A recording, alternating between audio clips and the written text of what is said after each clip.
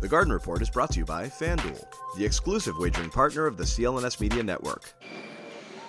Hey, Barry Manning here. Welcome to the Garden Report after the Celtics. Beat the brakes off the Pacers, damn it. Woo! 155-104. We talked about it a little bit on postgame. We talked about it after the game as Geno time started playing all the rest. This was the first time, as much as the comparison's been a little overplayed, almost cliche to this point. Right. This was a 2008 kind of night where you were just miles ahead of this team that's pretty good in the Pacers, even without Tyrese Halliburton. And the game's over halfway through the third quarter, and the bench guys are racing up and down the floor, scoring, and it's just absolute domination. And this is the kind of team we're looking at right now, a starting lineup that's, I don't have the numbers in front of me, but like over 30 points per 100 possessions, better than their opponents, and a dominant win margin through 4 games. Yeah, it certainly had that vibes. You know, you talked about that in the fourth quarter. You're like, oh, so is this what it was like? I'm like, something like that. You know, the starters watching from the fourth quarter on and cheering on the bench crew. And that's exactly what you saw in this game, right? Especially in the last, 6 minutes. These guys are on their feet as if it's a 2-point game, especially Al Horford just cheering on, what was this? Hauser's three-pointers. Fee almost caught that ridiculous reverse, which would have been crazy. It certainly would have made SportsCenter if he converted. But yeah, I mean, that's what you want to see. That's what a team looks like, right? Especially a team that's competing at a high level and is on pace to potentially win a championship. I mean, these are the beginning stages. So at the same time, yes, you don't want to get too excited. It's week 2 of the regular season.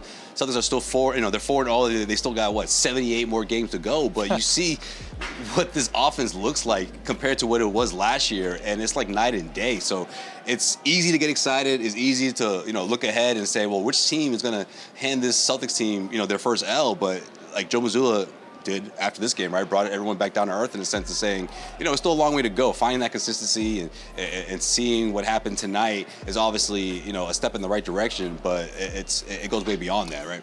FanDuel is the exclusive wagering partner of the CLNS Media Network.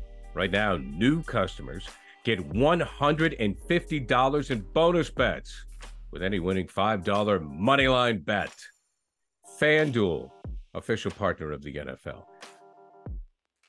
I feel like they've answered so many questions, too. Are they going to post up more, create more flexibility in the offense? And they've done that. A bunch of that tonight as well. Mid-range shots. They're finding the mismatches. The passing's been great. They've used the point guards in late-game offense, and they've been great in the clutch, which obviously didn't happen tonight. It wasn't necessary. But they've done it pretty much all. Defensively, they're sharp. Through the first 3 quarters, it's 27 or less each quarter here. They held the Pacers to 17 in the third. So they're checking every box. Yeah. And you see the opponents coming up. It's the Nets and the Sixers a couple of times who just offloaded James Harden. It's tough to imagine a loss coming anytime soon. And obviously they started, 21-5 last year. This could be, we keep tossing around 2008, but this could be like a 2009 style start here where they were something and 2, right? Yeah, I mean, what was it, 19-3, I think it was? Or maybe it was 21-4, something like that. I might be a little off. Actually, I want to say it was even, but maybe I might be confused myself with the 09 team, which, believe it or not. The 09 team, yeah. They're talking about the championship. Okay, gotcha. Yeah, they got out to a better start than the championship team, and, the rest was history.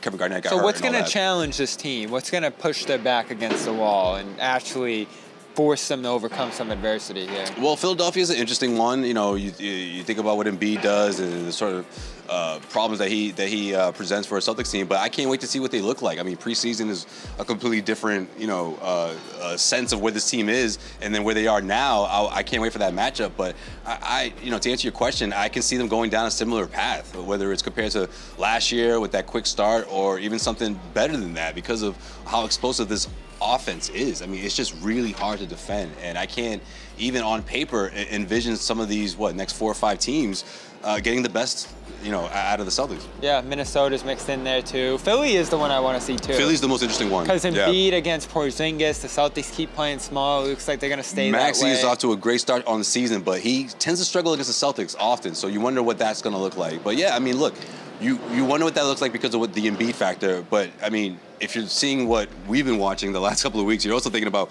well, how is their backcourt going to handle Derek White and Drew Holiday? I mean, it's just a completely different looking backcourt, even though, Derek White was part of this team last season. He's just on a whole nother level in terms of his focus and what he's doing offensively. Celtics, win this one by 51, a ridiculous sum here. Crazy. A dominant performance, one of the most dominant I've seen on the beat. This one blew me away. Same. The adversity or just shorthanded lineup could come as soon as Saturday, though. Derek White expecting a child at some point over the next week or so here, so maybe he's out Saturday, maybe he's not out at all. A couple off days here, practice as well tomorrow, and we'll have coverage of that. We'll be in New York, Josue and I. I don't know if we'll have a similar man-on-the-street type situation at Barclays Center. We'll see what Brooklyn's like. We'll see what it looks like. Philly, certainly, heading down there for the second Sixers half. fans won't disappoint. Yeah. We'll be ready for that. All right, Josue Pavone, Bobby Manning, Celtics unload on the Pacers here, 155-104. And we'll have more coverage of this one on Celtics All Access, CLNS Media. Of course, check out the postgame show tonight. Saturday, next game against the Nets. Talk to you then. Ever wish you could navigate the betting field with the confidence of a pro? Enter Odds Are. They're not a sports book, but they're the sports betting advisor you always needed. It's like having a playbook for smarter bets right in your pocket. I've been absolutely loving the experience, and I think you will too, especially since Celtics All Access listeners get a 30-day free trial. Elevate your game day and join the smart betting revolution. Go get it at oddsr.com/Celtics. That's oddsr.com/Celtics.